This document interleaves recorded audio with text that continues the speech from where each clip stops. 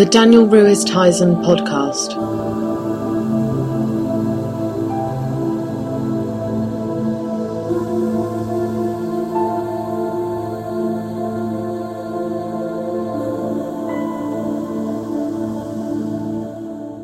I was already doing a show with someone else when I started this podcast, and there were a couple of reasons I think why I started this. One, the other podcast was reliant on the other person being around, and he wasn't often around, and the situation that I found myself in, I was writing a lot about what was happening to me, but it didn't feel like enough, and I just felt like, to be honest, I was ready to speak to anyone at that time, and I would often just tell any stranger, work colleagues that I didn't know well at the time.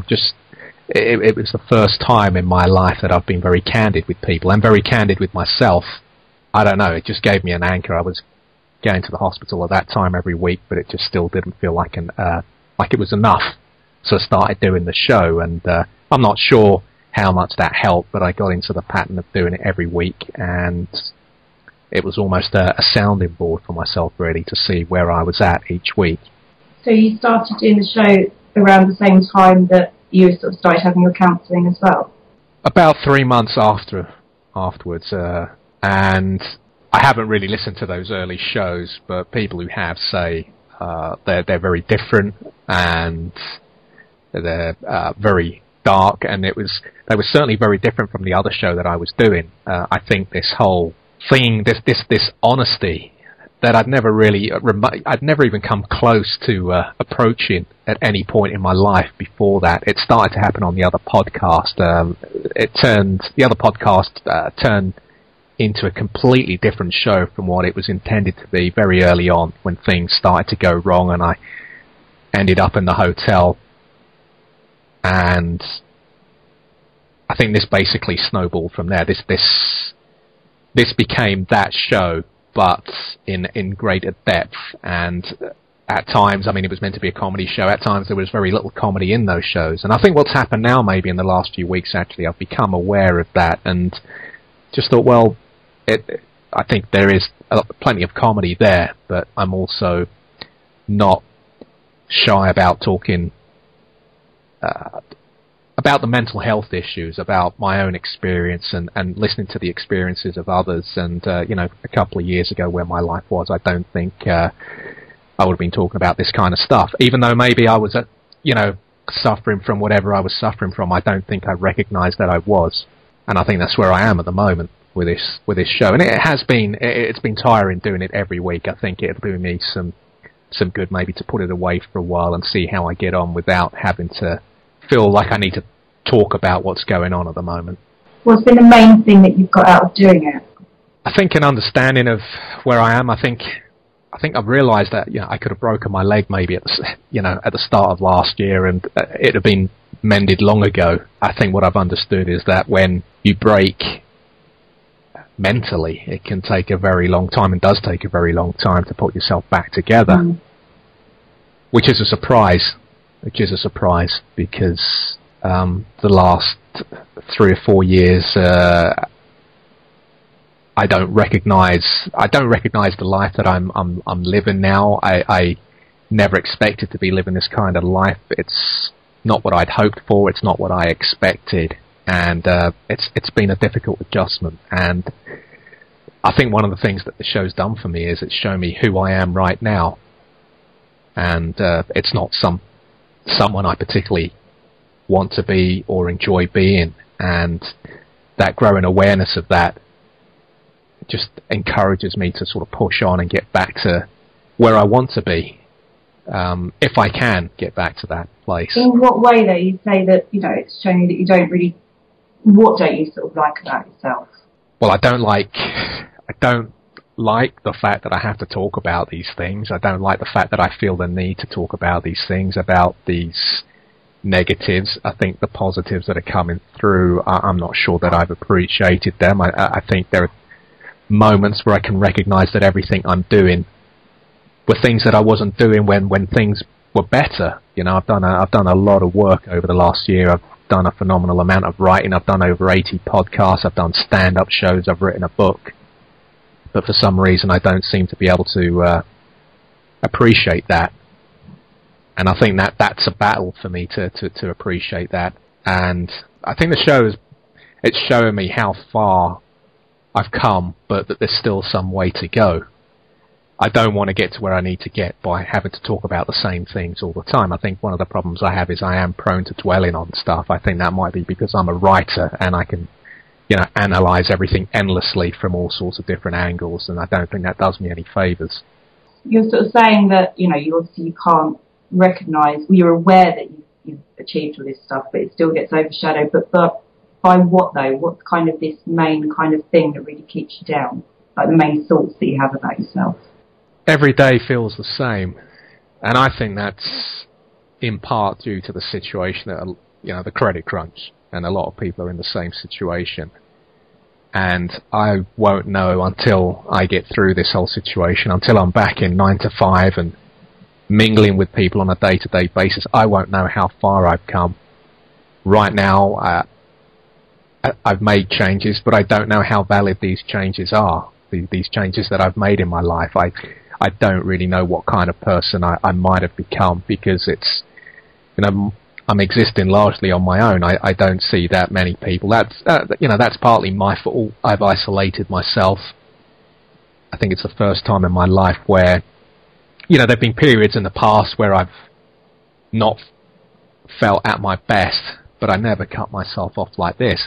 I find it very difficult to appreciate the positives that I have in my life, because every day feels the same. It's a battle to get started every day, and I think I'm a tough person, and I do get stuck into each day, but it's becoming harder and harder, and you become complacent when I've said it before, you incur losses or you have bad times and you think nothing else can hurt you, and then you get to this point, in my case, years on from maybe things that have happened, and you think, why is this period tougher? Is it tougher simply because it's now and I'm older and I'm finding it, I don't have the energy that I used to in order to work my way through this? Or is it harder because this is simply the hardest situation you've ever been in? And I'd say it's the latter. I mean, it's not the most traumatic part of this last 3 or 4 years. I feel like I'm coming out of whatever happened, but it's such a slow process, and I think that is the struggle for me, that I'm putting in so much effort into changing and trying to make better decisions, but I don't feel like anything's changing. Obviously, everything that has happened over the last 3 or 4 years. So are you saying now that you find this the hardest part? No, I don't kid myself. I think when I there are times when I tell myself, well, this is so hard, this is as tough as I've ever known, and I have to remind myself, well, no, the 5 months in the hotel, that period when I lost everything, that was traumatic. That's what broke me. This is why, 15 months on, I'm still trying to work my way out of this and everything that happened as a result of that hotel stay. But to go from that and to still be here 15 months on trying to put that behind me, that's the hard thing, because I think what I've done should have been, and maybe in another time would have been enough to get me out of this. To have me feeling, a bit more positive, a bit happier. But so what's those, you speak about, circumstance and your situation a lot, which obviously is going to, it's not helping. But what's the actual kind of, how do you sort of feel about yourself as a person? I recognise, I'm hard enough on myself as it is, but I do recognise that I think I'm a talented guy. I think it's going to sound like I'm bigging myself up, but I might as well, given how hard I can often be with myself. I think I have a unique style of writing. I think the podcast is unusual. But I think there's every danger that nothing's going to come of anything because of how difficult the situation is in, and because I find myself, on my own. And day in, day out, the battle is for me to tell myself the positives. There's no one, as there was in the past, for me to go to them with whatever anxieties I might have, and who could sort of bring me back from that and say, well, no, actually, you're this, you're that, you got this going for you, blah, blah, blah. This is all having to come from me. This is the battle every day. And I'm far stronger now, and I can do it. I can pull myself away from the worst of that, but I'm having to do it myself. I think in the past I probably would have transferred my anxieties onto whoever I was with, and have them pull me back. So, maybe I would accept that was unfair on those people. Now this is all coming from me. Well, as hard as that is, it's a really good thing for you to be able to do, because lots of people aren't able to talk themselves out of it and do rely on other people to make them happy, and that's not particularly healthy. So to be able to do that yourself and talk yourself out of it is obviously something you've learned how to do, and that's a good thing. Yeah, I'm aware it's a good thing. I still find it very difficult to do. I find getting started in the mornings very difficult. I find the weekends unbearable, and Monday mornings, for some reason, this Monday just gone was an absolute nightmare. I think that low feeling from the weekend, it kind of carries over and just hits me with an almighty force on the Monday morning. And, by the Tuesday I'm better. I'm getting into the week, but, Monday was difficult. And I have those days, and the mornings, for whatever reason, are the hardest part of the day for me. So what at your sort of lowest, when you're feeling like that, what's kind of going through your head? What would you like to do? Sort of just stay in bed all day? Have you not got that will to kind of... No, that's the thing. I'm not one for sleeping in. I never have been. I'm not even one for going to bed. I find it very difficult to go to bed. I force myself into bed every night, and it'll still take me maybe an hour or two to get to sleep. And I think, obviously, that doesn't help me with getting up in the mornings, but I'm still getting up early. But I'm getting up early and I'm thinking, for what? What am I getting up for? And my day is really structured very well, but it's the same thing every day. It's broken up into four stages, and it's the same thing every day. And so then I break up those stages with a long walk, and I'm just, I'm going on the walk, and there's not really much in my head, which might be a good thing. It might be a good thing. I try to switch off. I'll have the iPod on, and I'm trying to listen to music, or I'm trying to listen to a show, and I'm just clearing my head, trying to get exercise before resuming with my day. But this is it. This is doing this all on my own, and I'm aware that that's not healthy, but that's a situation. There are lots of people in this situation. I don't think I've downed tools, which I think is a positive thing, but there is less and less energy. And once a week, it's Thursday, it's time to record the podcast, and I'm thinking, why am I doing this? This is just irresponsible. This is not a priority. How can I be doing this when my life is as it is at the moment? What am I getting out of this? And I don't really know what I'm getting out of it. I think I just wanted to stick with it for a year, get a show out every week of the year. I don't know what I'm trying to prove to myself by doing that, but I set myself that target. I'm almost there, and hopefully on this break, however long it is, I can look back at that and, maybe pat myself on the back for that.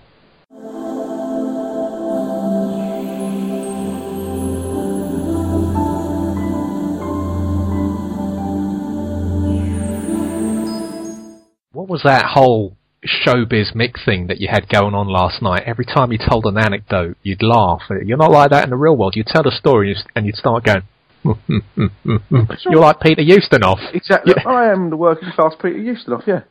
What's wrong with that, though, Dan? I don't get that. But it's not really you. You were talking to me. You never do that. When we meet up, you never do that. Just because you're on a podcast, you stop. Well, maybe it was where I was. I was outside Abbey Road Studios. Maybe I was talking to you, like one of the Twitterati. Yeah, sorry about the computer. Right. We just discussed. I'll turn it. Prior to recording, you asked me, if I switch on the computer, if I do something on the computer, will you hear it? And I said yes. So what does he do? He switches on his computer. Yeah, but I've got to charge the phone. So just people don't know. How many times I said this to you? People must be bored of this. I thought you told me that you were charging your phone already. I was. Look, I'm charging it off the computer, though. You don't get that. This is the real word, Dan. You've got to really... 2 years now of working with you. There's no improvement, is there, really? No, because I don't want to improve. I'm happy with what I am and who I am. Yeah, you're happy with who you are. Exactly, yeah. What's that? That's like a criticism, Dan. What are you criticising me for? I'm doing you a favour here, friend. Of course you are. Yeah. You're always doing me a favour. Yeah, exactly. I just noticed one of the tables, and my leg tables is wonky. That's not good. Oh dear. Oh, go on, Dan. You were saying, go on, about... No, I can't even remember what I was saying now. But the chuckle, no. I mean, if it's a genuine chuckle, fine. I'm fine with a genuine chuckle. If it's a, well, maybe. I've been watching reruns of Parkinson and stuff like that. So you did come across as very sort of 1970s chat show. Yes, it goes with the 1970s chest, then, doesn't it? I guess it does. There you go. Maybe I'm in sync with myself. I'm just 30 years out of date. 40 years now, isn't it? Yeah. So there you go.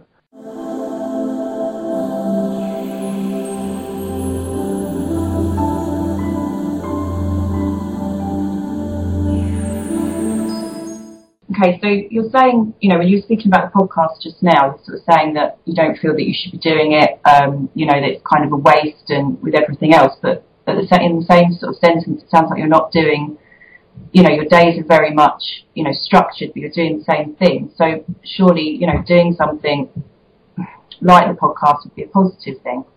It is a positive thing. It's also a pressure, and I think right now I'm not sure that it's a good thing for my life. I think I need to scale everything back, and unfortunately it's all the creative stuff I'm scaling back. I've had a better week on the book this week, but it's taken a monumental effort on my part to put that time in and to turn that around this week, and it's been the first good week in about 4 or 5 weeks. All the podcast has been the only thing I think that's sort of withstood all the pressures.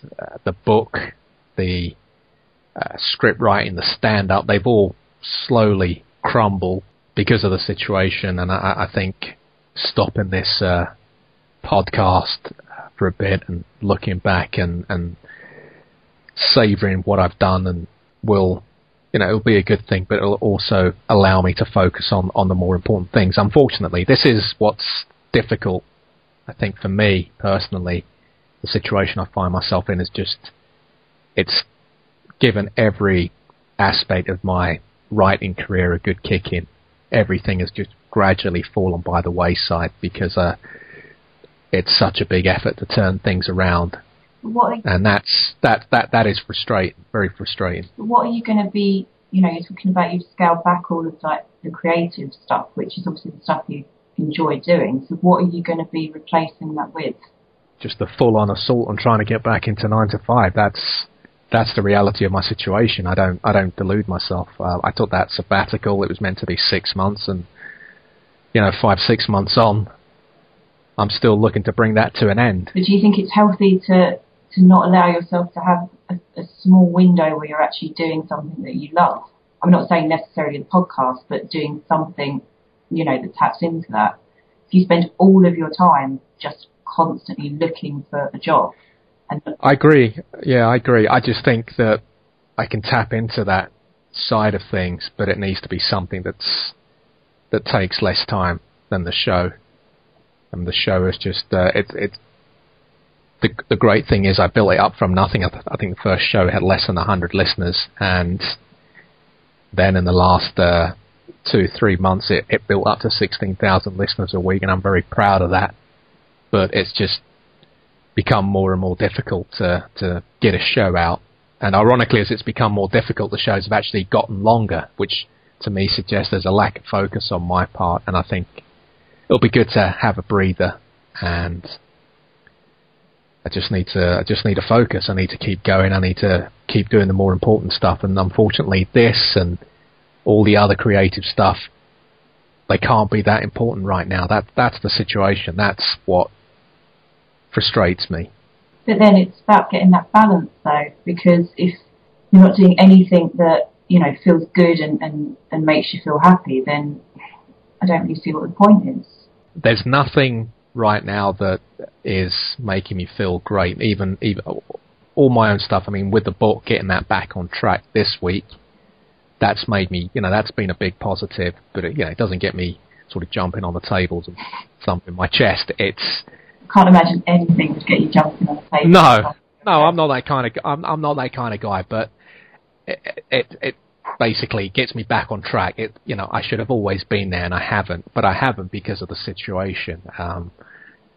This situation, this credit crunch, is changing a lot of people's lives, and it's changed my life, and so that requires drastic action on my part, and that means that I've got to give my full attention to turning this around. I can't do that with these distractions, which are distractions I created, distractions that I allowed to grow, dreams that I wanted to pursue, which I have pursued, but which at this point I have to just, I have to let them fall by the wayside really and get back to the important stuff. And I'm fine with that.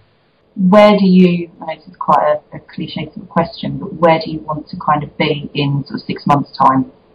I don't know about 6 months' time. I think if I can stop feeling like I'm feeling in a year, that would be good, because I think this is a long thing. And the way I've gone into this year, and I went into this year with a proper plan, a 5-point plan, the first time I've actually written a plan down, because I never ever had a plan. And I really thought about it long and hard going into Christmas. And the first thing on the plan fell apart, and everything else fell apart. It really knocked me for 6. Almost forced me to regroup and just appreciate this thing is so big, what's happened to my life, big for me, that I think hopefully this will be the last year of it, but it's certainly not going to be as short as I'd hoped, and I think that's me being realistic. What I want to do is I want to be feeling, I want to be happy. That's the first thing. That's the most important thing. That's more important than any project. That's more important than getting back into television, the podcast, the stand-up. That's what I'm aiming for. How I get there when I've isolated myself in the house, I don't know, and I'm aware of that. And that's an increase in awareness on my part the last 2 or 3 weeks, that I need to start getting out there and I need to start being around people. And that's where I've gone wrong. And also, as well, though, you talk about, your main goal is to get happy, but yet you're still, dropping everything that kind of, But those things aren't making me happy anyway. Those things aren't making me happy, and that's what I learned when I was people. I've had stick from some listeners who say, I've gone on a little too much about my past successes. I don't think I went on about them in an arrogant way. I think I went on about them, if I did go on about them, because I was trying to understand, or I'd come to understand, that the reason those successes never felt good when they came around was because I wasn't happy. Mm-hmm. And I always thought that when I made it as a writer, when I got commissioned and when I got my money, that would be enough. And I got all that. And then I was just sort of scratching my head thinking, well, why am I still feeling the same? I thought everything else that I'd never bothered addressing would just fall into place. And that didn't happen. None of it did. So I had these commissions, I had this success, I was making a name for myself, but nothing in my life had changed. So when then in your whole life has been kind of your happiest point, where you felt most, happy and sort of ease with yourself? I think, I'm nearly 40, and if I say, well, I've never felt that, people are going to say, oh, come on, you can't be serious. I don't think too many people are going to believe that if I say that in all those years I've never actually known happiness. I've known, I think, maybe happy moments. I don't think I've known happy periods. I could say at the top of my head a time that I am nostalgic for was my first job, my Saturday job. I actually hated the job. Friday nights I would really struggle with the prospect of working. I think that gave me my lifelong phobia of working for people. But the people that I worked with were just incredible. I was a wide-eyed 15-year-old and knew nothing about the world, and I was working with older people and people my own age on Saturdays. And it was just, it was such a beautiful experience. I was there for 3.5 years. And during that time, things were getting worse at home, and this was an outlet, and I began to spend more and more time with these people, and that was a fantastic experience. Like all things, I brought it to an end when it probably didn't need to end, and that's been a bit of a pattern in my life, walking away from things.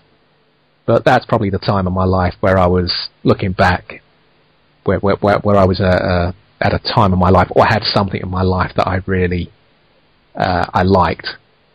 So you're saying that's down to the people. So going back to what you were saying earlier about obviously isolating yourself, and especially over the last 3 months. So this is going to be something that, in your head that, you need to change, that you need to start making connections with people.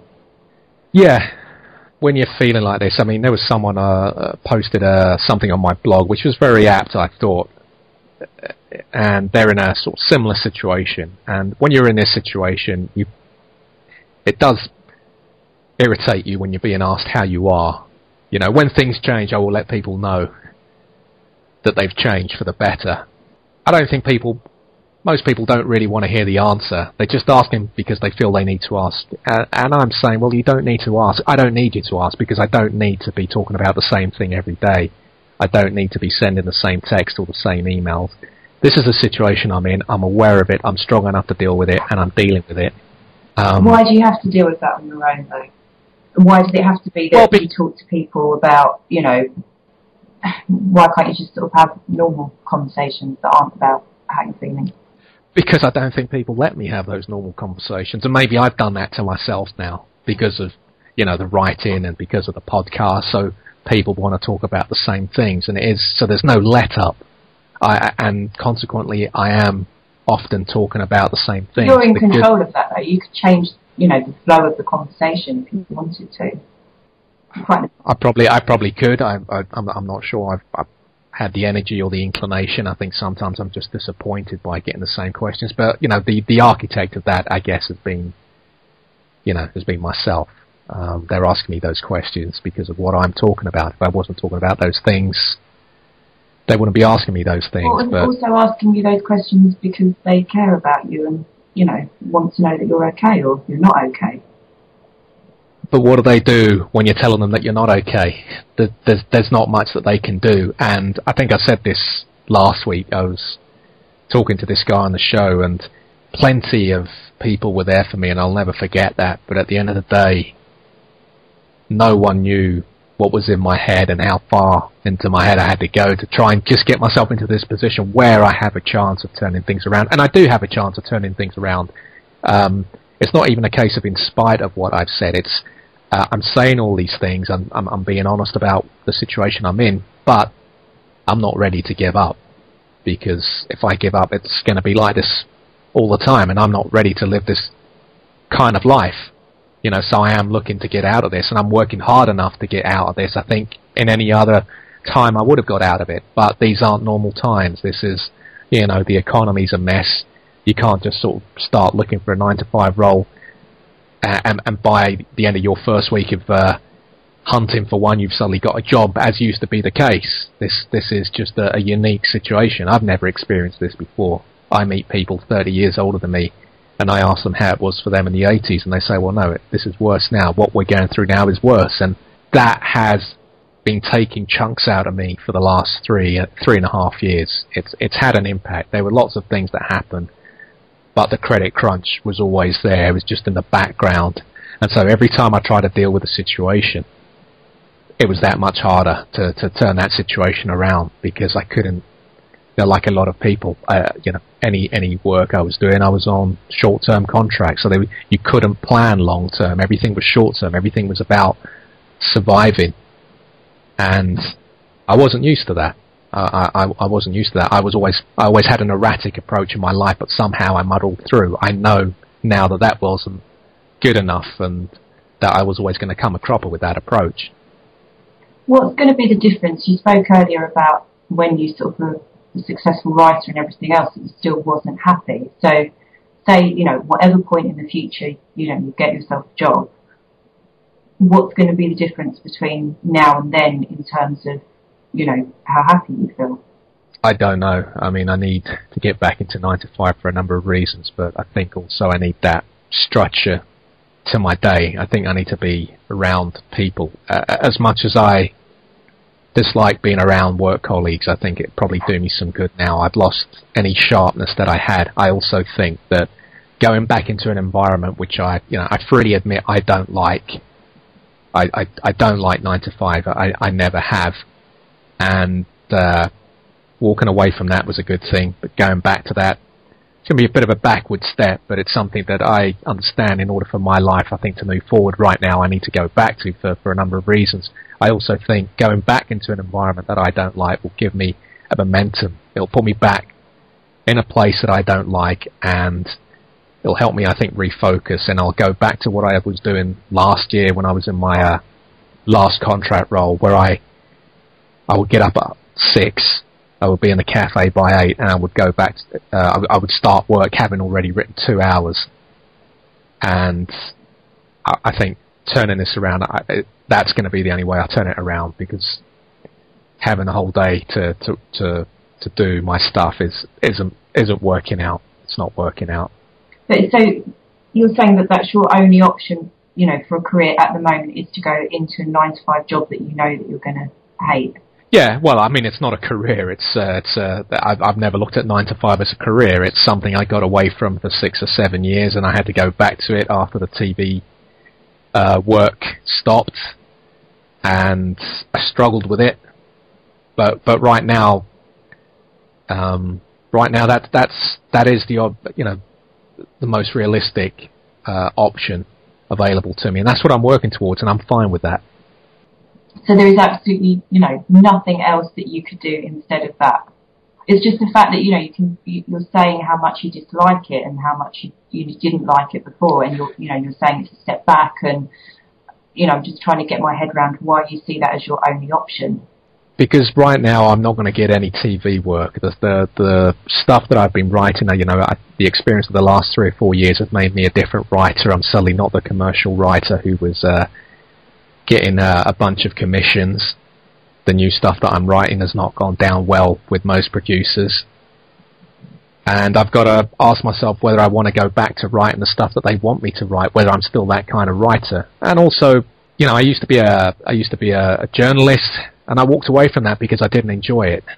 And I'm not going to go back to something I don't enjoy, so that's not an option. But you are going back to something you don't enjoy, because you're going to go back to office work. But if it's just a stopgap and it's something to get you back on your feet and to pay the bills and everything else, well, it's a long-term stopgap. But there's other long-term stopgaps. That it's not the only. That they're not the two choices: is office work or writing. There's other jobs out there that you don't necessarily have to have experience for. That might be something completely different that you might actually enjoy.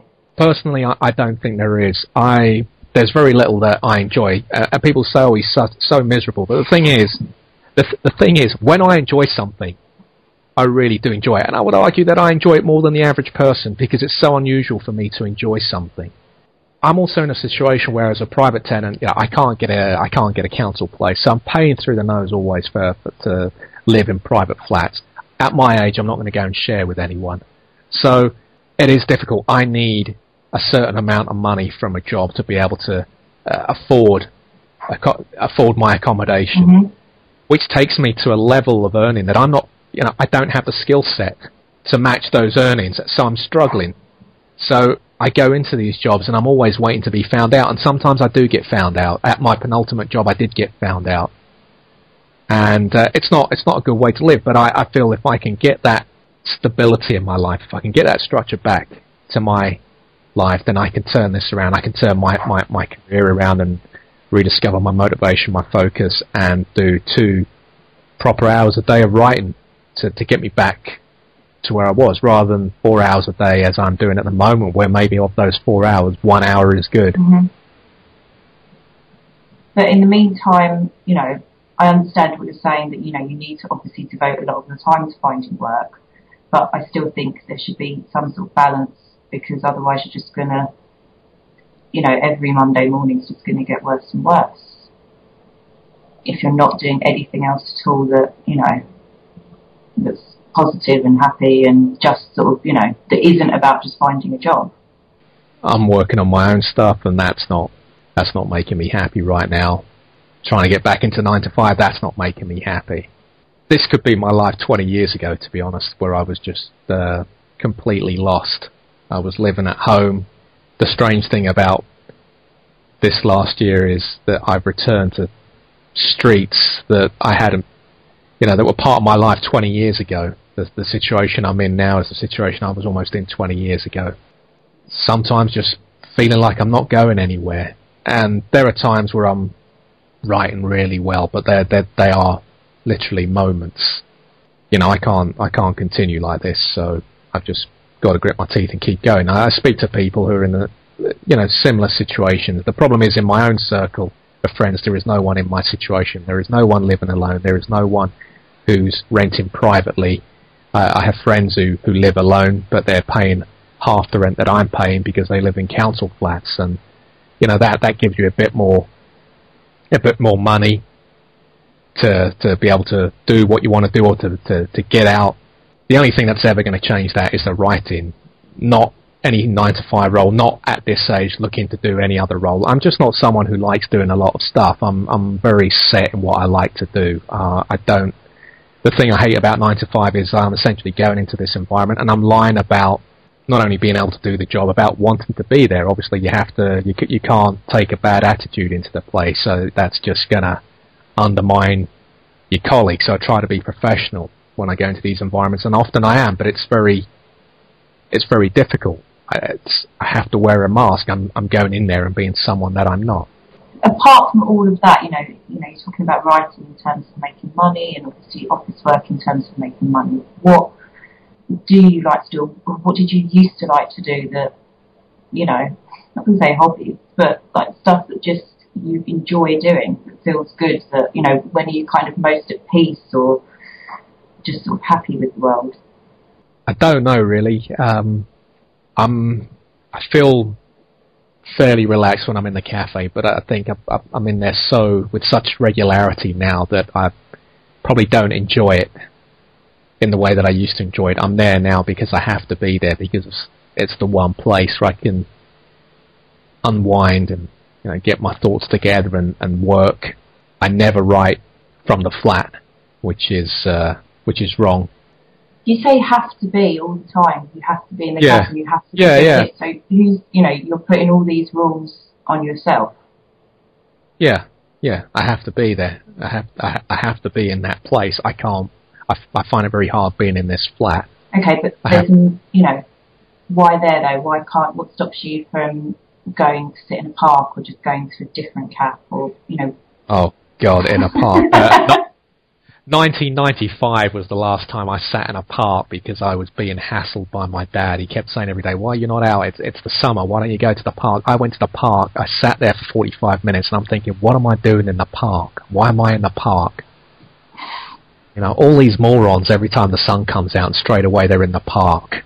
I will never, for as long as I live, sit in another park again. I'm gonna make a point of never sitting in another park. All right, okay, not necessarily a park, but there's, you live in London. There's a million other places you could go and be. You don't have to be anywhere. Yeah, I keep getting that. I mean, I've had that a couple of times the last week, people telling me to go to museums. I think everyone is under the impression that every museum in London is free, which is not the case anymore. But again, because I've grown up in this city, I don't have that curiosity about this city that other people have. I've lived all my life about 15 minutes away from the Tate. I've been there twice. I have no interest in going into a museum. I did all that. I think I'd visited just about every museum by the time I'd left school. Art galleries, I'm not into art. Parks, I've already explained. I don't have that curiosity. I don't go mad for this city. It's where I live. It's where I exist. If I can find a place that can help me relax and unwind, then I will go to that place, and this cafe does that better than any other place. I'm sure there may be a better place out there in the city somewhere, but right now I don't have the energy to go and find it. This place took me long enough to find. Have you always been somebody that's been, you sort of speak about your week, and obviously it's quite routine and you do the kind of same things, and have you always been somebody that's needed to have that sort of routine? And I don't know. I know that in the last year I've certainly got my routine. Well, yeah, in the last year I've certainly got this routine. I had it in the hotel. I kept myself sane, getting up every morning. Well, I say sane. I kept myself, whatever I kept myself, I had a set routine on those days. It was just literally back and forth. I don't think I spent more than an hour in that room during the days. I just felt it was important to keep moving. And I've gone from being someone who used to be able to stay in a house all day when I was younger to not being able to stay in a house, to constantly need to be on the move, constantly going everywhere with my bag and my laptop and a book and the iPod, and just not stopping. Just keep on moving. The only place I can stop is the cafe. That's the only place where I can sit down. So in between the flat and your cafe, on an average day then, where are you? I'm up and down the the local high road. I take 2-hour walks every day. Come back to the flat. I'll have a workout most days. It's just trying to stay active, trying to keep my mind active. But doing exactly the same thing every single day. Doing exactly the same thing every single day. I feel quite proud that I left the flat today at 4:45, and I had this particular route that I walked today, and I thought, I know the route now well enough to know how long it's going to take me, so I think, okay, so I leave now 4:45, I'll be in the cafe by 6. I turn up at the cafe dead on 6. I'm thinking, yeah, I got this. This is really good. I know where I'm going to be at what time exactly now. That's how routine my life has got right now. That must be very handy. Yeah. Different routes. I've built up to 3 or 4 different walking routes now over the last couple of weeks, which I'm particularly proud of. Each route is more boring than the last. I'm kind of walking, and it's about 45 minutes into the walk, and I'm thinking, man, this is boring. It takes you 45 minutes to walk to the cafe? No, I can get to the cafe in 6 minutes. I'm saying my walks. Oh, just your actual just general walk. Yeah. So you're sort of seeing anything picturesque on your walk, so you're just walking through the street? I'm seeing the Vauxhall Tower coming up, which is really interesting. The rest of that development of Vauxhall St George's Wharf is absolute rubbish. I was seeing that type of structure 20 years ago when I worked in the Docklands, but the Vauxhall Tower looks like a lighthouse. It's 40 floors, and I think that's going to be amazing. I can't get my head around the fact that that's happening on my doorstep. And across from that is the Riverside Apartments that I was convinced I would move into in my younger days. Beautiful white and glass building. I don't ever think I'm going to move into that place now. I walk past it. I still have, if I ever made any money, that's the first thing my first inquiry would be how much to live there. So you take this walk every day? Not the same walk, as I've just said. I've now built up to 4 walks. No, I'm just trying to work it out. So 4 walks. So what would you do? A different one on a Monday, Tuesday, Wednesday, and a Thursday? Well, actually, I've got quite lazy this week. I've done the same walk every single day. So you do the same 45-minute walk? No, it's 45 minutes to one end and 45 minutes back. So you just... And I go... What's at the end? What's your destination? What are you walking towards? I've actually started walking towards my old school. Oh, okay. Past the Dogs Home, past Battersea Dogs Home. And it's now... The old school is now one side of it. One side is a prep school for boys aged 3 to 13, which I find rather strange. 13. Boys hit puberty at 11. Why not just send the 11, 12 and 13-year-olds to the next school? Why do the younger kids have to be around boys who are hitting puberty? I don't understand that. That's something that struck me today. So, and on the other side is the second school building, and that's now flats. So I've been walking up to there. It's near Battersea Park.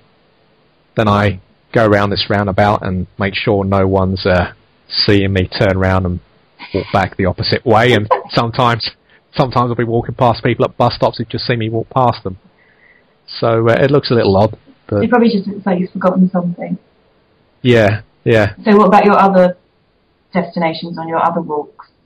I take this rather punishing walk from here to Clapham Junction, which involves walking uphill for about 30 minutes. On a hot day, that can be difficult. Clapham Junction, is that... I'm not from London. Clapham Junction, that just sounds like a road. Clapham Junction is in it fell to the riots, but everyone in Clapham Junction wanted it to be called Clapham. All the news reports were saying Clapham got hit. It wasn't Clapham, it was Clapham Junction. So I walked to Clapham Junction and then I walked back. And that takes me about an hour and a half there and back. That's a good walk. It's not an enjoyable walk, it's uphill. It's not an enjoyable walk. What's your reason for doing the walk? Exercise, exercise. I'm aware that when you get into certain situations and, what I went through, that I need to stay active, physically active, and I do feel better for it. It's only a marginal improvement, but it's enough. It's enough, and I'll keep doing it so long as I keep feeling that. Does it have to be, an unpleasant walk though? Could you not make your exercise more fun? I don't mind walking. I've always walked. You know, my dad walked a lot. We walked everywhere. Last summer I walked 7 miles just to do a 5-minute gig, which, was ridiculous. I recognise that was ridiculous. I don't know what else to do right now. Do you understand, considering your situation, that a lot of what you're feeling is, completely normal to that? And that it would be very strange if in your situation you was kind of skipping around really happy all day. You're not in an easy situation, so you're battling against all that as well. I know that, but I don't know how to change this. I'm throwing everything at it, but every time it's getting harder and harder because I have less and less energy, and I'm finding it harder to see the positives in what I'm doing. The good thing about going to, and people might be listening to this and thinking, maybe this guy should be back in the hospital. No, I know that I have made significant improvements. That going to counselling every week for 7 months gave me, it's a bit of I don't like the term, the tools to recognise the signs. I understand things better now when things are happening to me. When I have that drop in energy, I know what that is. And, I know that I need to attack it. I know that I can't allow myself to fall into that slump. I know that is the depression rearing its ugly head. I'm aware of those things. Now, in the past, I didn't really understand all those things. But, I need something to change. And I do believe it's going to take one thing to change things. One opening. But I'm, 15 months down the road and I'm still waiting for that opening and it's not coming. And this lack of change is it's difficult. It really is difficult. Can you recognise, though, well, you kind of said you could earlier, I guess, but the fact that, exactly what you've just said, that mentally, how far you have come, and I know you feel like in this complete rut now, but, compared to sort of now to, how you would have dealt with this situation a few years ago and how mentally was, not mentally yours, but, in your own head you was a couple of years ago, that, you have come on from that. Yeah, I do. Do you give yourself credit for that, though? I don't think I do. I don't think I give myself credit for much, and I just don't really feel inclined to. I feel tired, I really do feel tired. I've watched my life change, and I'm doing my best to turn it around, but it's not happening. And I think living on my own hasn't helped. I don't think it's helped. I think it's certainly accentuated the situation, I think. You say that it's not happening, which obviously, I get what you mean in the fact you've been in this situation now, for the last 15 months and you're still looking for work and that's not happening. But, again, going back to giving yourself credit for it, considering everything that's happened and how close everything happened as well, kind of one thing after another. And, your life is happening, but it's just happening very, very slowly.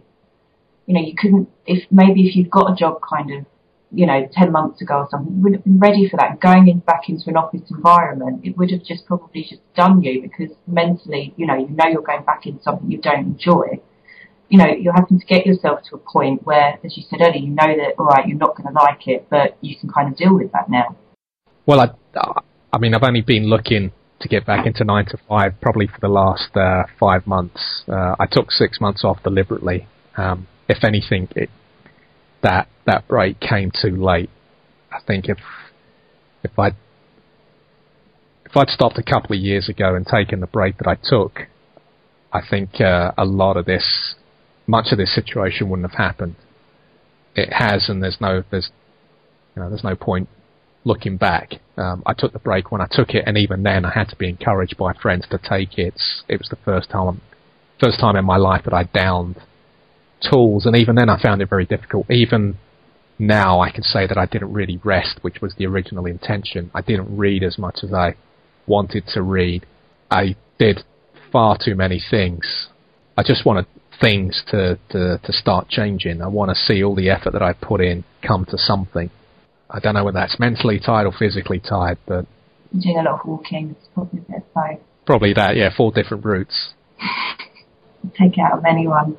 But I think, though, I know obviously 5 months for you, it obviously must seem like a very, very long time, and it is a long time, but,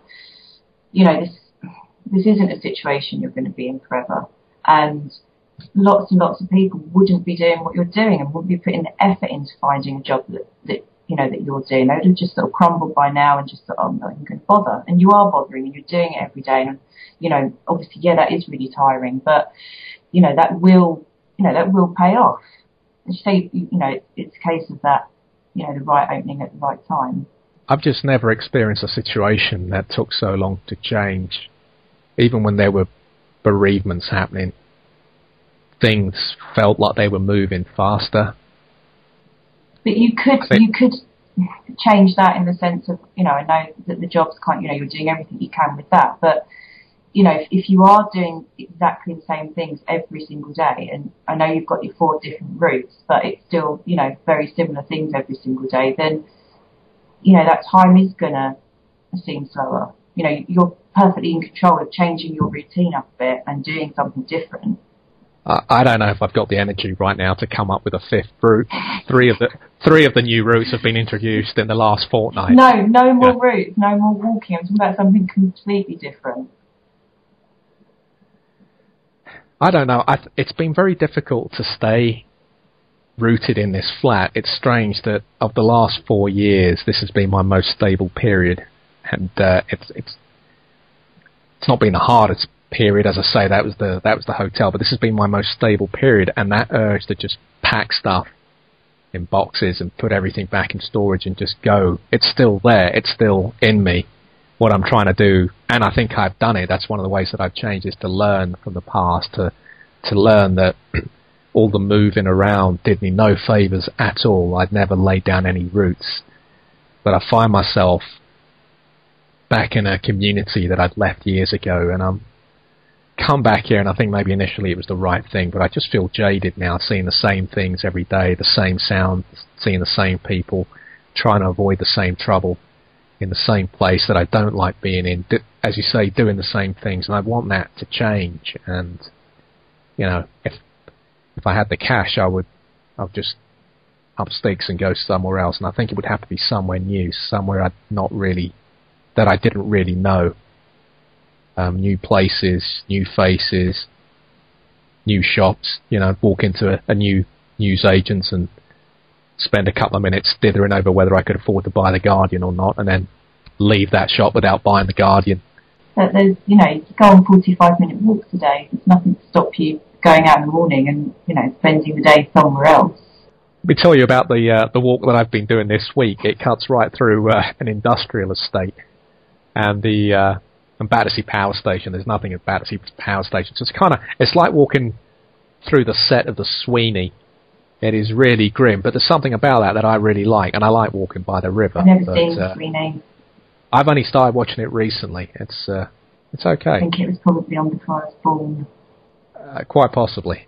But could you not walk somewhere and, just spend a few hours somewhere before walking back instead of walking, literally round the roundabout and coming home?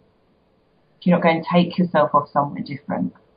I don't know what I would do. Or go and write somewhere different. Go and search, I've got Wi-Fi in other places as well. You can go and search jobs in a different environment. The places that have Wi-Fi are crap cafes, and the problem with this country is it's not a cafe society. They introduced coffee when Friends became famous, and I keep saying this on the show. I'm not spending time in a cafe where they have sofas. That's not a cafe. The place I go to, I like because coffee isn't a big deal. It's cheap. You don't have to pay through the nose for good coffee. That's the mistake that people make. They want to pay £3 for some coffee that you ask for in Italian, which is bloody ridiculous. It's London. I'm sure there's another cafe similar to your cafe. Well, there are. They're around here. This is, the Portuguese have really turned this area around. But the cafes I used to go to in Soho years ago shut down. There was a brilliant cafe in Victoria that shut down and made way for a noodle bar. This is what London does. Everything is Starbucks, Cafe Nero, Costa Coffee. It's very, very difficult. I don't believe that there's not another cafe in the whole of London that's a decent cafe. Good cafes and good coffee. I don't believe there is. I don't believe there is. Off the top of my head, I can only think of 3 or 4. Yeah, but there might be one you've never been to. It's London. Of course there is. But I'm trying to get this podcast out every Thursday. How much time do I have on my hands? I got the podcast. I got the 4 routes. But you incorporate your 4 routes with, somewhere different. Just walk a bit further and stay there for a bit.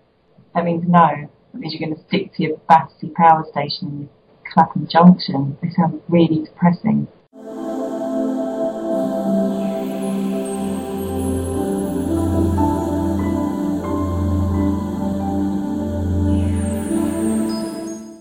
How did the counselling go, Dan?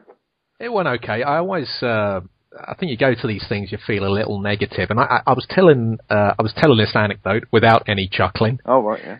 I was telling her about this new walk I've got, walking all the way from here up to our old school in Battersea Park Road. It's a decent walk. Gets a bit industrial around there. Yeah. And you remember we had 2 sites, didn't we? We did, yeah, we did. Well, either side of the road, that's what you're on about. Yeah. And the left-hand side opposite Battersea Dogs Home, that became a very posh school, Newton Prep, which has been featured in the Standard in recent months. Yeah. And I just mentioned that I thought it was rather strange that school is for 3 to 13 years old. Boys of 3 to 13. And I just find that a bit strange. From 11, I was saying to her, you hit puberty. Kids who are going through puberty, what should they be doing? What are they doing in that same building as kids who are much younger? I don't understand that. And I don't know, I think it seemed a bit inappropriate. I think she seemed a bit discomforted by that. She was a bit frightened by it, was she? Well, I wouldn't say frightened. She went very, very quiet. There might have been an inappropriate comment to make. Yeah. I mean, do you think she would have thought it an odd thing for one of her patients to say? No, because you think it's your old school building, so it's got relevance, isn't it? So I do take your point, but they're well separated, I bet, but they must be, Dan. Like they can't have 3-year-olds and 11-year-olds together. Yeah, no, I'm talking. It's not actually 11-year-olds. That's the thing. We've got, for example, back in the 70s and 80s, you had infants in junior school, or sometimes they were mixed up, but you went from 4 to 11. Yeah. At 11, your body starts changing. Oh, sorry. My. If you actually listen to what I'm saying, Mick, I am listening. The point I'm making is, what are the 12 and 13-year-olds doing there? Their bodies are changing. They're starting to get hair. I mean, I didn't even think that you should have been in our class at school. When I first saw you, I thought you were a teacher. With a body. Yeah, arguably you should have been at college, not secondary school with your body. I mean, I don't know what age you hit puberty at. You turned up, you were all done and dusted. You were ready. You were a man. Yeah, but if I never changed, did I? From 11 to 16. Not really, no. I never changed. I was shaving at 11. I was shaving at 16. Brilliant. No, but yeah, I see. But then, Dan, it's the way it's a middle class to upper class thing, isn't it? That's the way they work. They know how the rules are. It's alien to us because we were never brought up in that way, Maybe because they spent so much money on renovating that building, they thought, well, we'll get our money's worth out of it. We'll stick the 11 to 13-year-olds in here as well. I just find it strange to have that 10-year spread. That's the point I was trying to make to her. I agree. But what I'm saying is, but that's the way the private school sector works. I agree. I think it's just ridiculous. How could you have unless they're brother and sister? It just doesn't make no sense, is it? A 3-year-old, they're barely, talking and walking around, really, are they? At that age. Well, I wasn't. Yeah, it's very strange. But got some emails here, Mick. I'll read them out. Oh, yeah. Pete emailed me after last week's show, and Pete is he's a northerner who supports Tottenham, and in our case, you originally didn't you? You supported we grew up in the 70s. We supported big northern clubs originally. In your case, before switching to Arsenal. Yeah, no, that's fine. But mine was through my father, so I've got no right on that. Yeah, no. And mine was through my cousin. I didn't have any idea where Liverpool was, but it's unusual, I think, for us as Southerners to come across Northerners who support Southern clubs. And Pete's finally given me the background to this because he also follows Benfica. Oh, right, before you go on, did he mention about the game at the weekend? He's been very quiet about that. Strange, isn't it? A lot of them have been quiet about that. A lot of internet connections have been dead in the North 17 area of London. Anyway, go on, Dan. Please go on. Pete says, I owe you an explanation of Spurs Benfica. Benfica is easy. Ex-girlfriend is Portuguese. Benfiquista, so went to Estadio da Luz a couple of times and got hooked. Magnificent stadium in history. Pete says the Spurs connection is very complicated. He first became interested in Spurs at school in Bolton. one of his fellow pupils was a Spurs supporter and got one of our teachers in a French lesson to tell us all about the double win inside. As the teacher couldn't speak French and I was just filling in, this obviously seemed a good way of passing the time and I was fascinated. However, in those days there was only regional football, so I didn't see them much on TV, so I didn't follow them at school. Pete goes on to say he wasn't all that bothered about football at school. Our games teacher discovered Alan Ball. Keith Walton also went to our school, but didn't seem quite as keen on me. I became a bit of a hard man, and I was stopped from playing football after a spell of 6 games, 2 red cards and 3 yellow cards, which included breaking someone's arm and putting a teacher into the school railings too. He must have been a big lump then. He doesn't look that big in his pictures, I've got to say. No, but it must have been a fair lump to put someone into the railings and break other people's arms, get sent off. It must have been charging around like a lunatic. I wonder, as a result of me saying he doesn't look that big, whether Pete will change his Twitter picture and into, something that maybe shows off his big frame. Yeah, he comes down and gives you a good idea. Yeah. Well, he's not that far from us, is he? Well, not that far from me. You don't actually live in London. Right. I was working in Dumfries, home of Queen of the South, and a couple of people I worked with were Spurs supporters, so when I came down south for meetings, I started to go. When I moved down south, I started to attend regularly and then got a season ticket. First season was 1991. The cup win, after which it's been fairly thin picking, sprinkled with the odd brilliant player like Gascoigne, Klinsmann and Ginola until recently. I still can't believe the last couple of seasons. Hope that solves the mystery. Yours, Pete. Yeah, it does. It does to me anyway. It makes a lot of sense.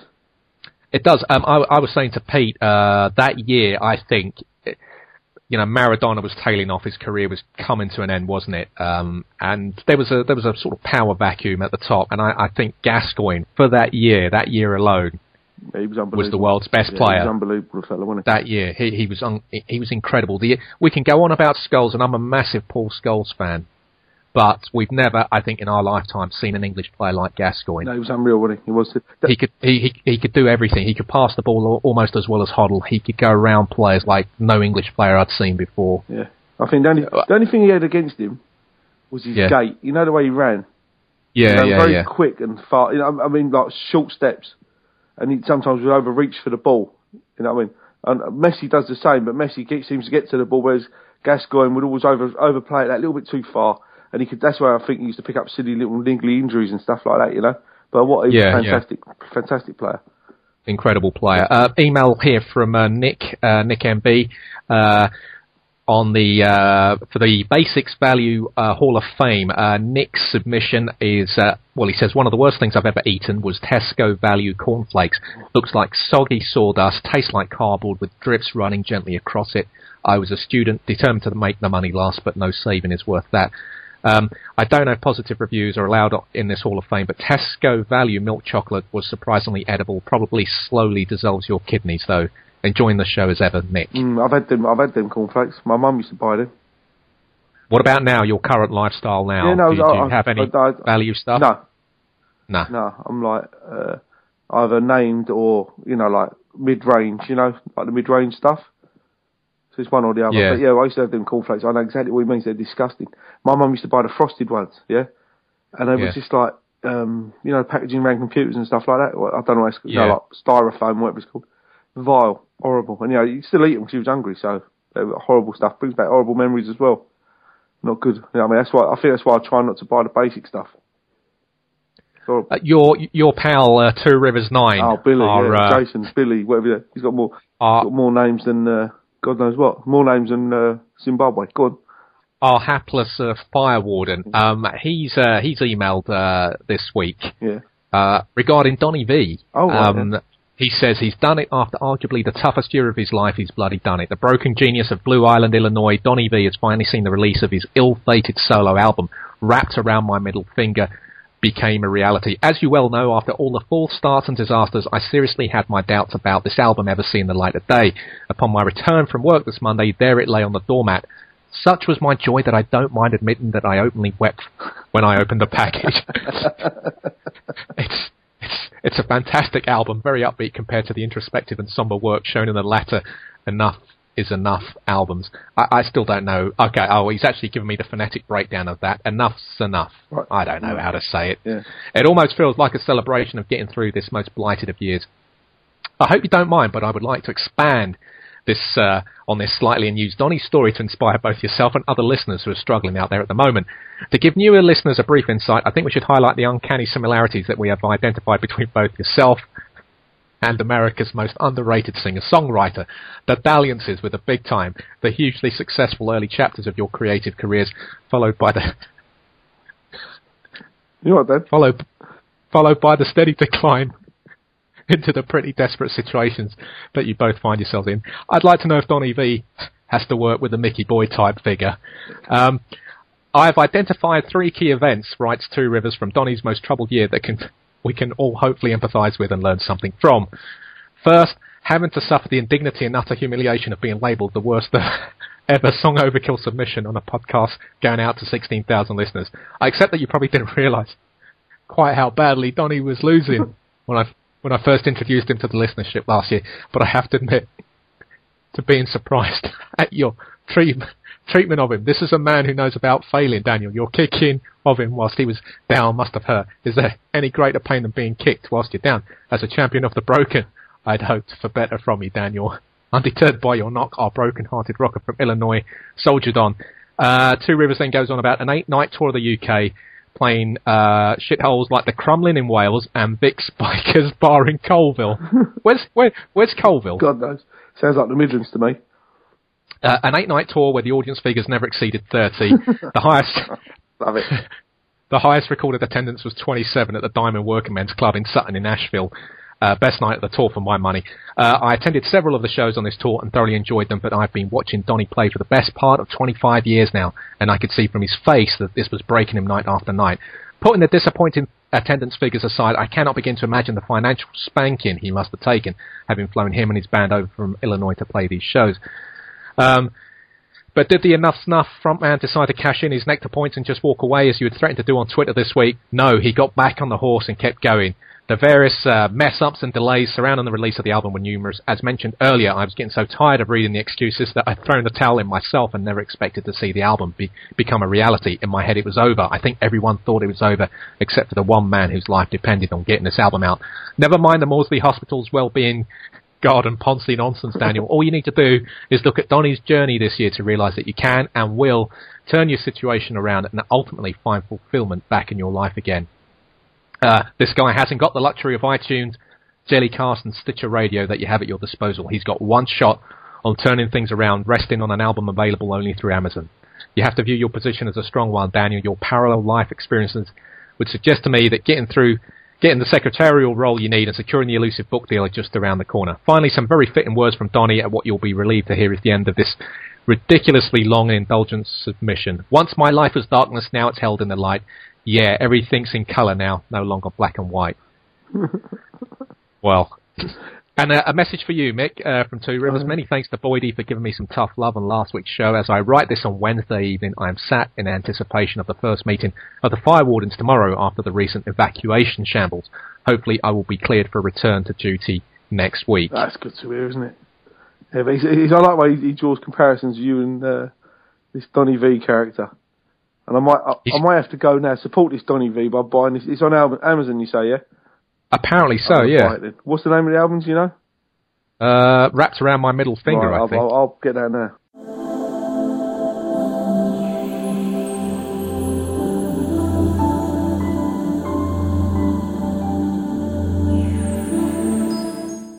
The consequence of all this walking are that I've got muscular legs, so I'm hoping to take these muscular legs forward with me. I'm hoping to go on to sort of better things.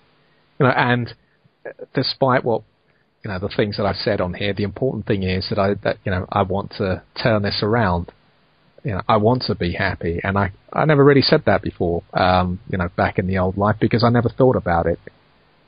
I just assumed that happiness would fall into my lap when I started becoming successful, but it didn't, and that left me scratching my head. That's what I learned. It can't be like that again. I don't want to be successful and not be happy. I'd rather be happy and unsuccessful. But I think as well, it's a case of you recognising it's not that, it's not about wanting to turn it around. You're in the process of turning it around. As slow as it is, you are doing it. You are turning it around from where you was previously. And that's where you don't give yourself credit.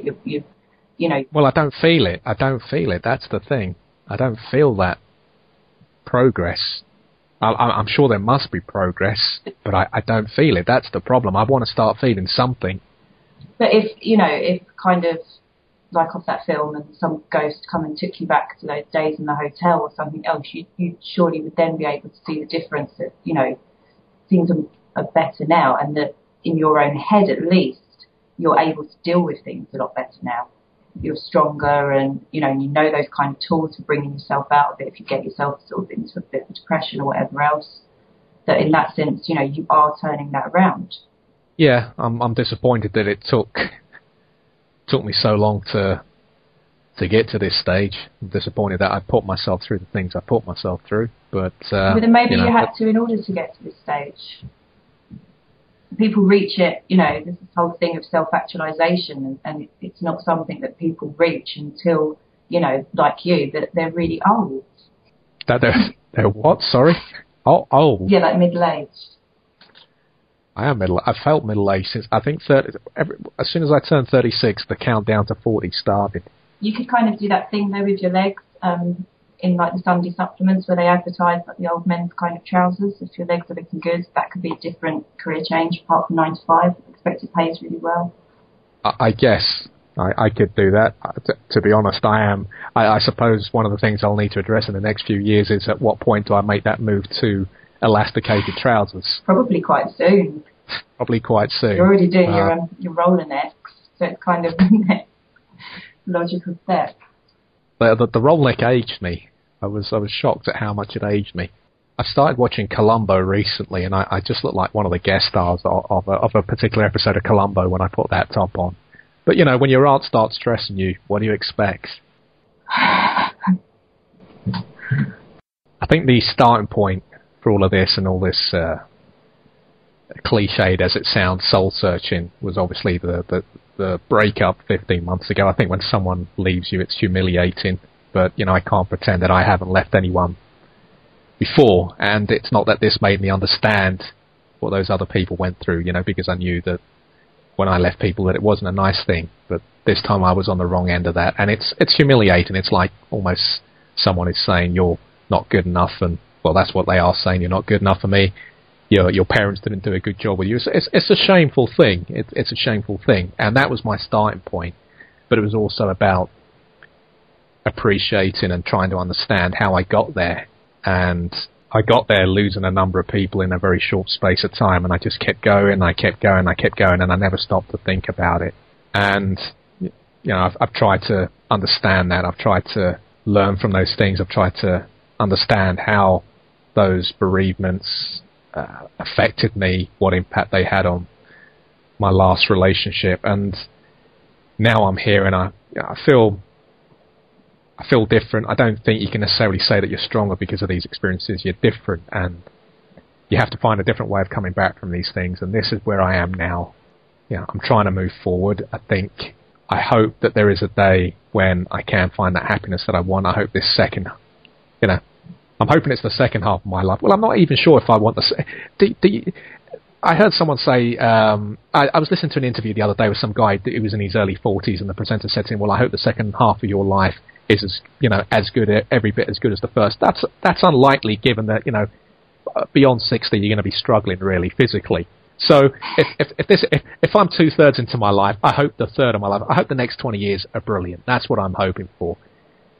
I will never forget this period, and when I say that, I hope that by that I don't mean I'm going to dwell on it. I hope that this period allows me to appreciate whatever I might find in future. If I find something that makes me happy, that I will appreciate it even more because of what I've gone through. Because where I am right now, I can look back at certain periods of my life, and they weren't necessarily perfect. They weren't necessarily periods spent with the right person. But there were aspects of those earlier lives that were close, I think, to where I need to be, to what I want, to what I think I would appreciate now. To be going into an environment where you're calm. And one of the things I learned is that a lot of my success came down to because I was with one particular person. Now I wasn't right for that person. They deserved better than what I was at the time. But that person gave me a real peace of mind. I knew where I was with that person, and they had to deal with, I could be a real, pain in the arse. I could be, my OCDs at times were out of control. But the success I got was, one of the things I realized was because that person, kept me together, and I wouldn't have had that success without them. And, in a way, that was selfish. I don't think I was really that aware of it. I was so wrapped up in my own life, my own work, that I probably didn't realize it. Realizing that now, I know that I can't do that to someone again in the future. But there were aspects of that life that gave me a peace of mind that was good for me. And I think that is what I need to find. And I think this time, because of the last 3 or 4 years, I think I would appreciate it more.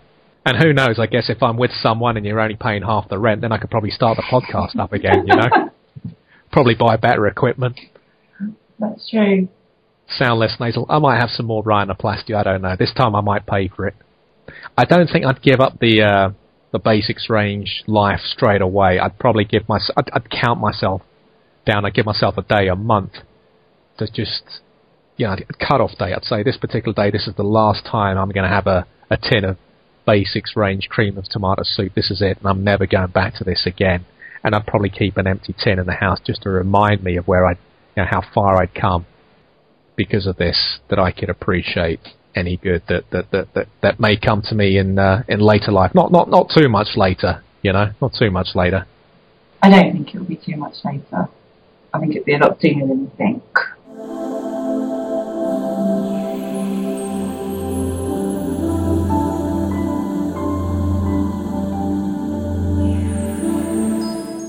An email from the lovely William Stafford. Copyright, Mickey Boyd. Copyright, Mickey Boyd. Yes, I hope you are in good health and spirits. Yesterday I attended an interview for a part-time job in the library service.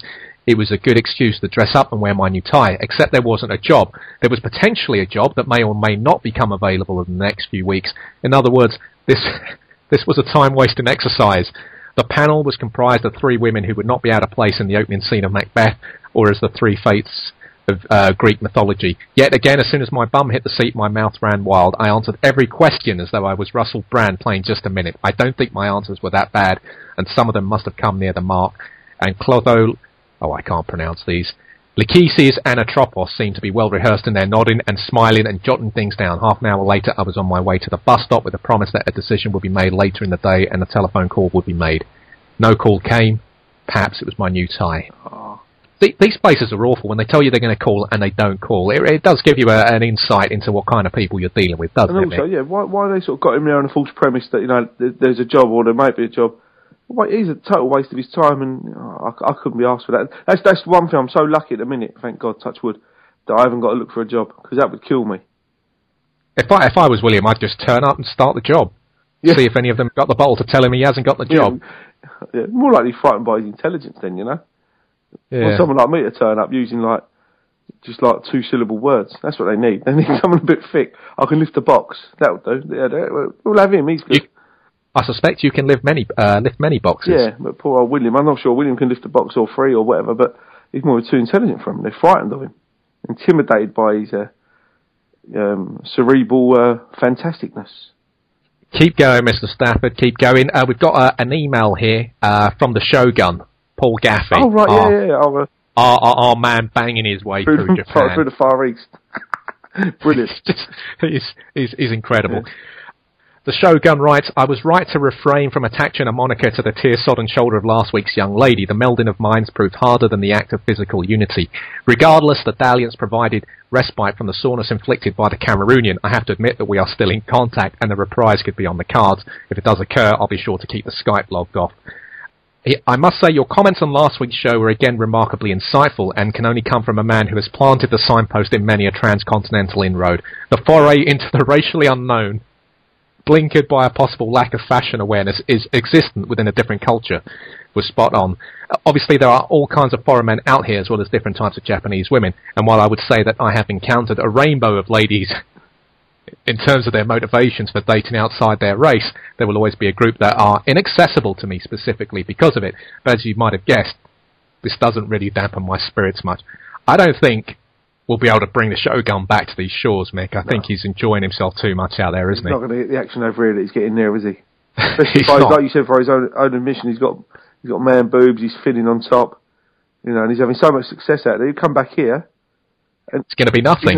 He'll be depressed because he won't be getting nothing at all unless he starts going to some international bars. There's a couple of little international bars around Hoxton. There's one I think of in particular. And he might get lucky there, but it'd be pretty limited. I'd stay out there if that was me. If my arse was going like a fiddler's elbow, I'd stay where I was. I'd be happy. The Shogun continues. I would say that I started out in the manner that you described last week, capitalising on curiosity, but because of my time here and acquired language skills, I think I'm able to make incursions into lesser trodden territories now. The Cameroonian has had lots of experiences with men of all races, so I'm confident I was bringing more to the table than my whiteness. Of course, there are Japanese ladies here who just go exclusively for outsiders out of some odd self-loathing of their own culture. That's very interesting, that. Yeah. But there are also others who are less focused on the physical, racial, and are just open-minded in general. I've had a few rounds with the first type and can't say I liked it much. Obviously, I much prefer the second. That said, I am wary of pigeonholing Japanese women, as I think I've met all kinds that go against the grains described, and heaven forbid any of them are listening to this podcast. Now, what the Shogun's done here, Mick, is he's now breaking it down, the categories. He says he's going to break them down into a portfolio, and would like me to interpret it with what he terms my razor insights. As you may have guessed already, despite my success, I am not an arrogant man unaware of his shortcomings. I appreciate your candour always and know that I am a lucky person. So let's go through this, Mick. I know that you're a bit like Arsenal under George Graham, very British, so this is all sort of maybe new territory to you as well. How dare you? How dare you? What do you know about me? You might have had the odd Swede thrown in like Anders Limpar. So if I'd had the odd Swede thrown in, I'd still be with her now. 6 foot blonde. I'd love a bit of that. No, I've experienced. Would you have dated? Well, so I wouldn't say I'm the United Nations, but I'm definitely a bit of the EU. I've had my moments. The Northern European part of the EU.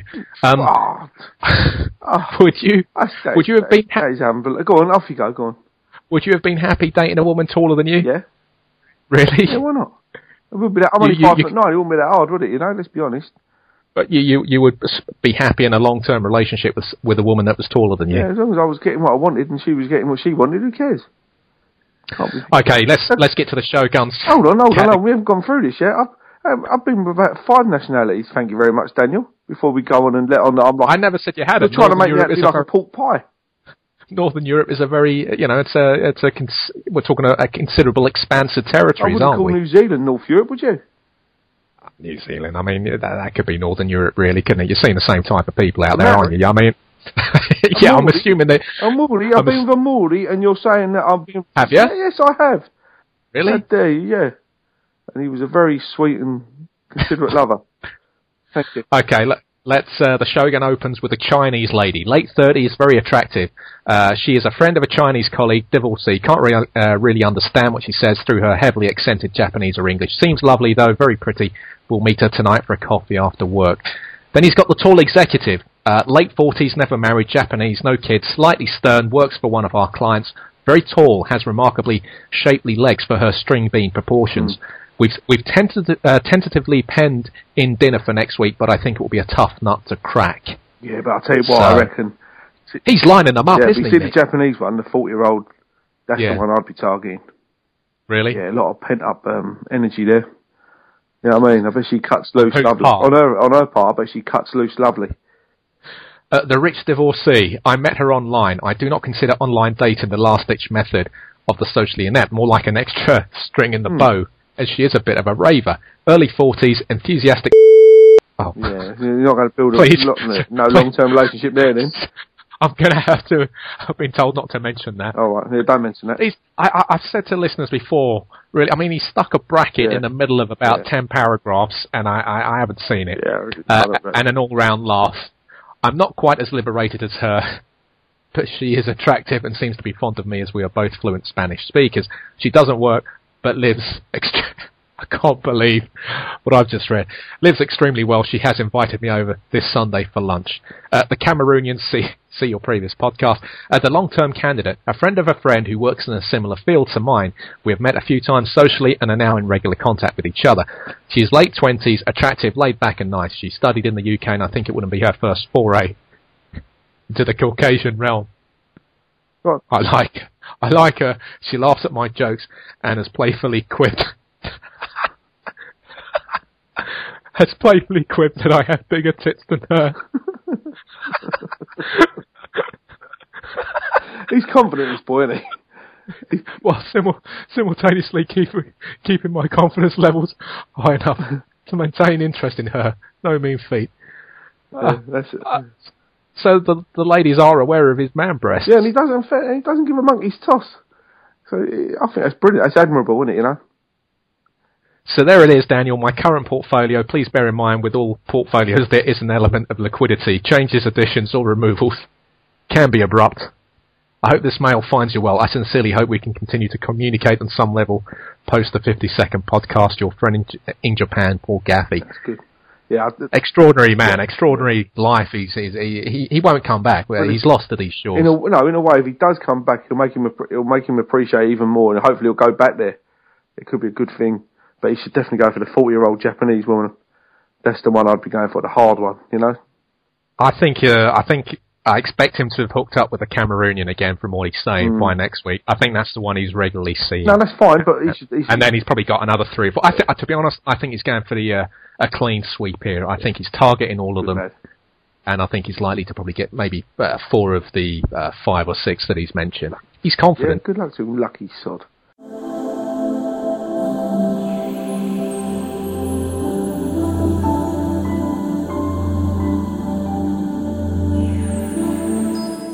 I need to start finding more interesting things to do, and I need to find a way of appreciating the things that I'm getting right in my life.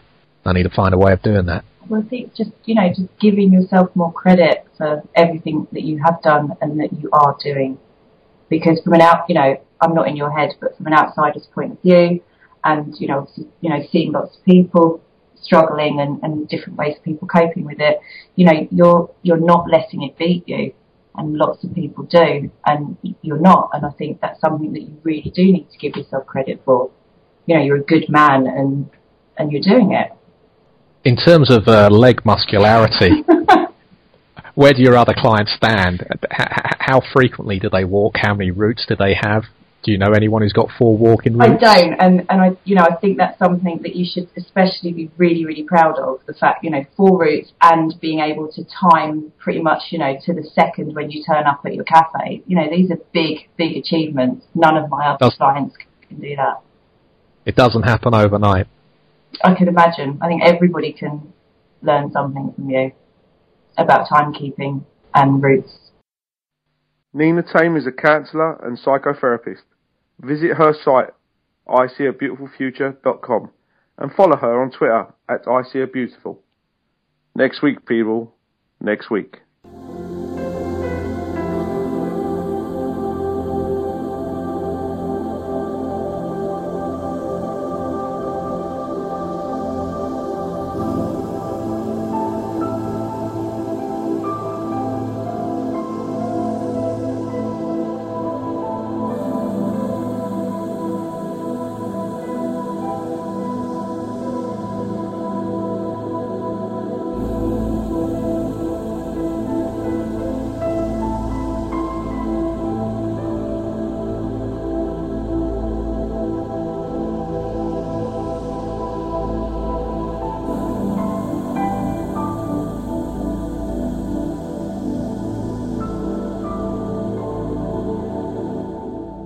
How's your back? You've been having problems with your back. Yeah, I had week. a lovely massage on Tuesday. I didn't want to admit to you, it's pretty opulent, isn't it, to have a massage while you're buying basic baked beans and basic tins of soup.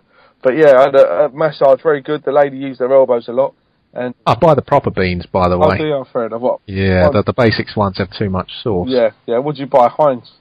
Yeah. Although I don't really eat them, but I always like to have a tin of Heinz in the house. What is that, to throw at any burglars that maybe break in and you throw a tin of beans at them? Quite possibly, yeah. But so, okay, so you're having a massage with a woman. Yeah.